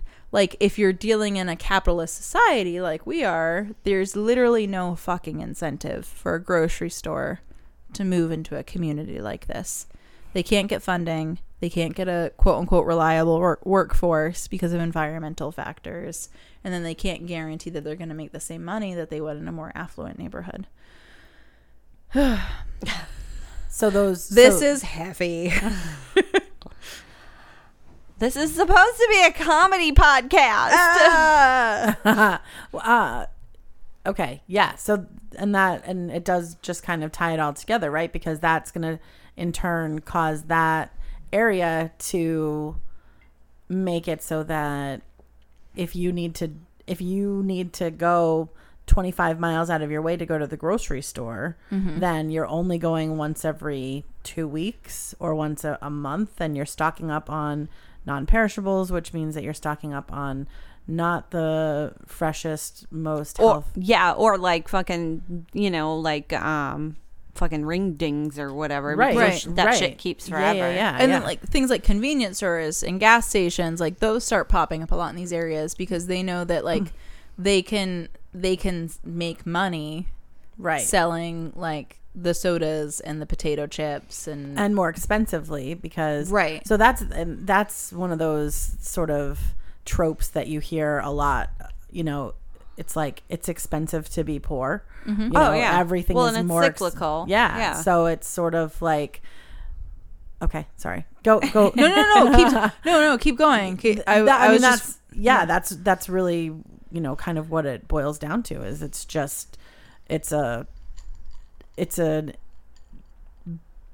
prefabricated built-in problem, Right. That The problem Yay, isn't regulation. Yeah, the problem isn't that like we live in a society that has racists. The problem is that the society we have built is racist.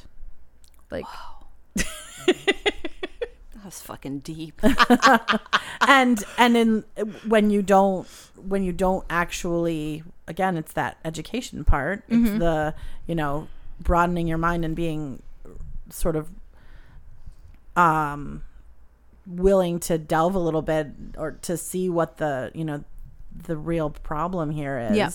Or where it might have come from, because you can't, it's all about the Band-Aid. It's the PTA Right, yeah. Right. Band-Aid. It's the bake sale is not going to do it. Right. Well, like, and even if everyone stops being racist today, the system we've built is still inherently racist. Right. So then there's still a lot of work Yeah. that has to be done to fix it. There's like, I read this really disheartening and horrible I just piece. when you're researching these episodes, I just envision you at your Surface, Just crying. Sobbing. I'm Just sorry, crying. your laptop, My computer. your computer, just fucking crying, Yeah. and just like Yeah. tears. Or just like holding a baby on your lap, just like hugging them, just being Yeah. like, I do ask my kids for hugs a lot when I'm doing everything. research. Everything you're reading is just so yeah. so dour I and like promise awful. I'm trying to make things better All right. for you. So what's this terrible, sad article you read? So it was about kind of like this untold history of white terrorism in this country, and there is like this one story, and I'll link to it on the blog so you guys can read it for shits and giggles. It's so fun. a little bit Yeah. of light reading. But it was about essentially it was a southwestern-ish city, and there is this young man who worked downtown, and he happened to go into a building to use the bathroom because it was the only like public restroom that was open on the weekends. He was a man of color. He was allowed to use the restroom. He had like official written permission, and he went in the elevator. The elevator operator was a white woman. Someone heard the white woman scream, and then it turned into like this big snowballing story of that like he had assaulted her, when in actuality like historians actually think that they were dating and that they maybe got like a little like fresh in the elevator. But because he was black, like the white townspeople fucking hunted him down. Yeah, that sounds about right. Yep. And murdered him. Yeah. And then bombed the fucking black neighborhoods. They got in their fucking crop duster airplanes and dropped fucking bombs. What? Right. Yo, you can't kill a white woman. He He didn't even kill her, but Can't touch. You can't make a white woman scream either for good or for bad. Yeah. So Because let's be honest, that's really what it all boils down That's to. true. Isn't It's it? a woman's pleasure in her getting it from someone that wasn't white. Yeah. So the reason why I bring this up is because the FHA guidelines, as we remember, says that like neighborhoods where there are like racially like racial conflict should be redlined, right? So that black neighborhood that was fucking bombed By fucking white people. by white people. I'm going to guess the white people that bombed it, their neighborhood didn't get redlined. Exactly. Exactly. So it's just like, when I say it's like really hand in hand of overt, horrible, racist acts, and then just white people not fucking thinking about or realizing about like what their actions would impact, how their actions would impact black neighborhoods. Those two things really go hand in hand. Right. And like, I think hopefully it feels like things are less overt now, and it's a lot of like white people being dumb. There's still tons of overt shit out there, obviously. Yeah, I think that some of the overt sometimes stuff is the loudest stuff too, and sometimes it's hard to not get disheartened by And that. I feel like a lot of those people still, they're just so dumb that they don't even know that their overt racism is racist. Well, there's These they don't get fucking it. white people that are out there talking about white racism or talking about policies that discriminate against them.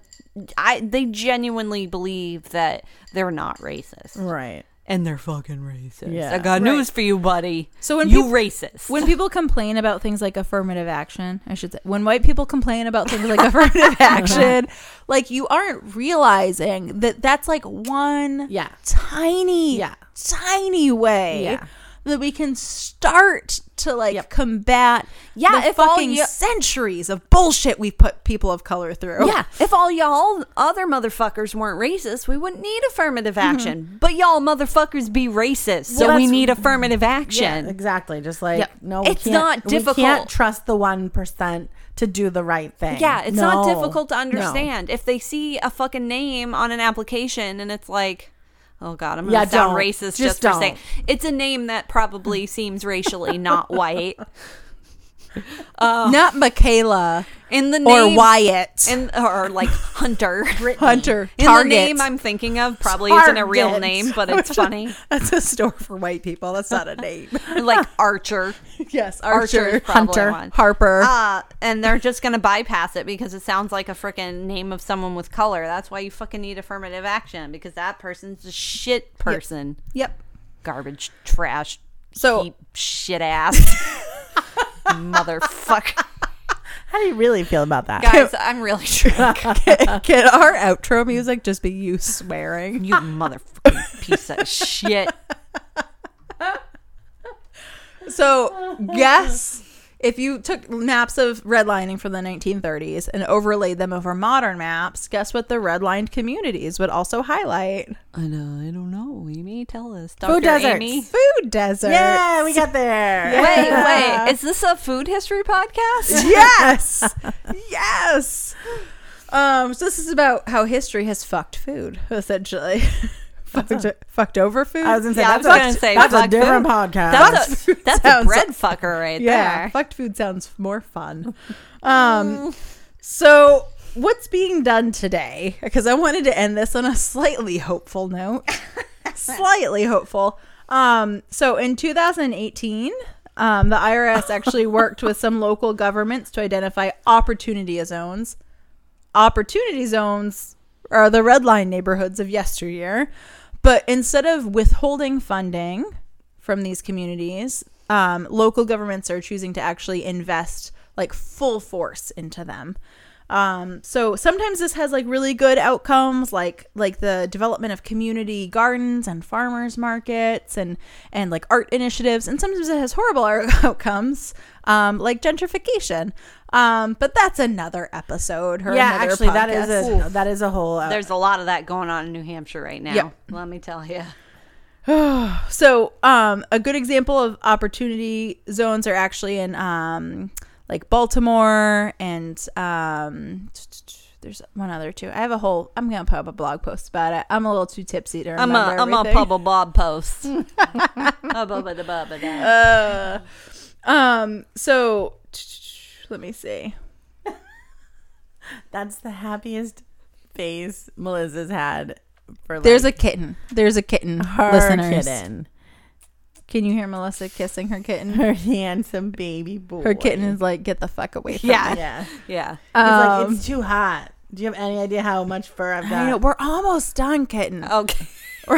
Sorry. Go, go, go. Can you go, go. always call me kitten? I feel like that was towards me. Really. Kitten, Yes. come on. Yes, kitten. Okay. Also, when the Obamas were in office, They did a lot. They did a lot of shitty shit, but yeah, less shitty than this guy. yeah. So you guys may remember the First Lady's Let's Move campaign. That was like her initiative as a First Lady, not like a completely fucking plagiarized, like bullying, even though I'm a big fucking bully campaign. I know of not what you speak. Anywho, Michelle Obama had a Let's Move initiative. And then they also, within that, they worked to directly combat food deserts. Yeah. So they actually got additional funding and attention. And the USD was allowed to study the issue at large, which is the first time in the fucking history of this country that the USD got funding specifically. Go, Michelle. Yeah, to study food deserts. And they created something called the Food Desert Locator. I'll link to it on the blog. So you can see where the food deserts are throughout the country. And then they also invested in a healthy food financing initiative, which again does the exact opposite of what redlining did, which is to provide funding to open grocery stores within food deserts. And then there's also obviously like a ton of really local organizations like food pantries, community gardens, farmers markets, and they're all working to make a dent in the problem as well. I think this is one of those things where local change and local initiatives can have a really big impact on a lot of families. So if you ever want to find out how you can work to stop food deserts from growing or to make food deserts disappear, I recommend working with your local government and local nonprofit organizations to make an impact in your own community. Yay! Good job. And that like and to just kind of jump onto that exact same bandwagon,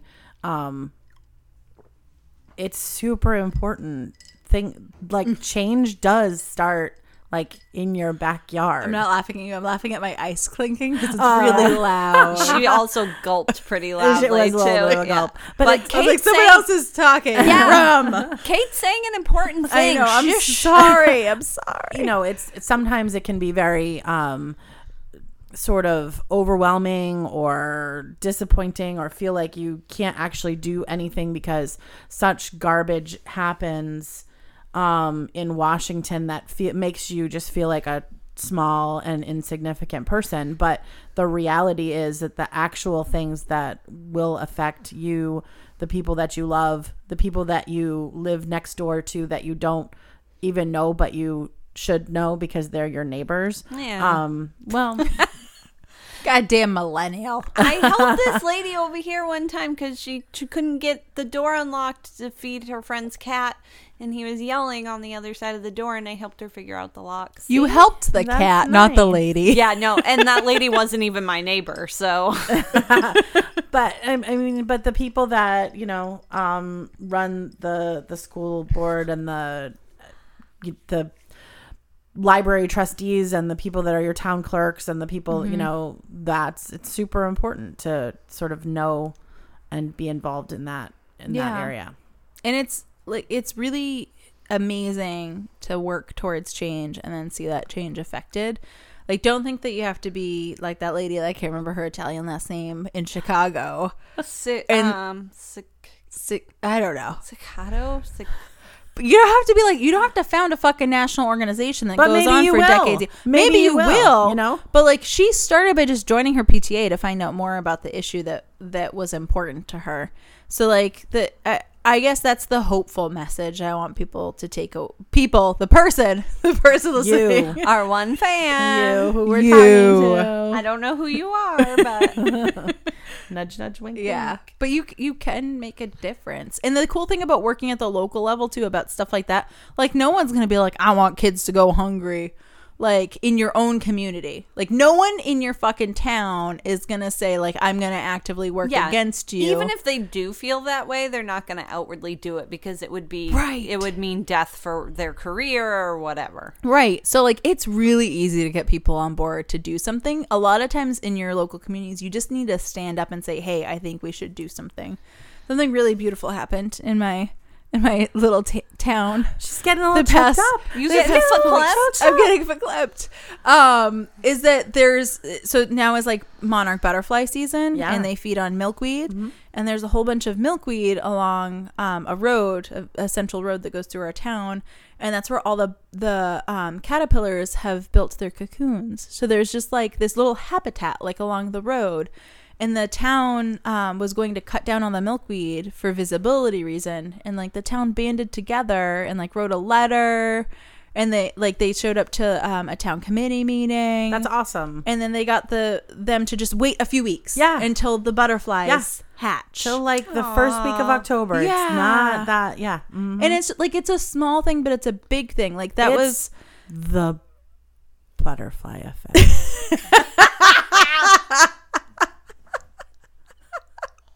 I love you, kitten.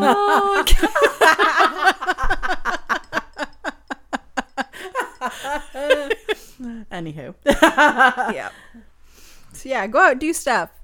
Make a difference. Yeah. Damn it. Make a difference. Yeah, do things. Things and stuff. Okay. And things. Are we done? We're done, Melissa. I'm so tired. I can tell. It's real hot. It's very This was hot. a long episode. It's long. It's hour. It's important though. Hour and 45 minutes. We had a good talk, didn't we, guys? We did Guy. have have a good talk. I learned things. One guy that's listening. One person. You know, she, her, they, them, he, him. Yeah. Neither, either. I both. use guy as like a neutered pronoun, so sorry to the actual dudes out there. Yeah. But Yeah. Yeah. yeah. I feel like that's fair. All right. We got to do our whole end thing. Follow us on all the things. I don't know. Instagram, Twitter, Drunk Dish or Drunk Dish Pod. Fucking figure it out. I don't know. But you can't follow me on Twitter. You You can won't now. follow me. You No, can. you won't. You You- can. Kate's on Twitter. Kate's on Twitter. It's at Dish Kate because her husband doesn't know how to fucking set up a Twitter. But the Love you. display name is Drunk Dish Kate, and she might be locked out of it tomorrow. So Again. who Yay. knows? It might get deleted. I don't know why. If you follow the official Drunk Dish Pod Twitter account, Kate was tagged in a recent post. That's true. We can tag her now. It's very exciting. It is. Very exciting. Also, go to our blog where all that shit yes. that Amy talked about is posted in our recap post with This pictures. is for the sober Amy that likes to talk serious things. Yeah, she posts all that shit. The recipe for the drink will go up, although it's on the Pussers website because I didn't alter it at all. So you can also find it there. Every one wah. of you, the one of you, should drink that. It's very good. It's very good. It's very good. I already feel heartburn. Highly Oh recommend no, it. I got magic. We'll give you magic pills. And go to, so the blog is drunkdish.com. Nice and easy to remember. We're on Facebook. You can follow us there, although we don't really use it except to just repost what we post on Instagram. That's okay. If you're a boomer, Facebook Yes. us. Also, fuck off. No, but for real. You're probably one of the good ones if you're listening to us. Like my mom. My because you're mom's probably our parent. My mom's a boomer, yeah, and she's great. She probably doesn't consider herself a boomer, but she is. And I think that's it. Is that it? Did I say all the things? You said all the things. Sound like babe. a lot of things. All right, I think that's it. So bye. Bye.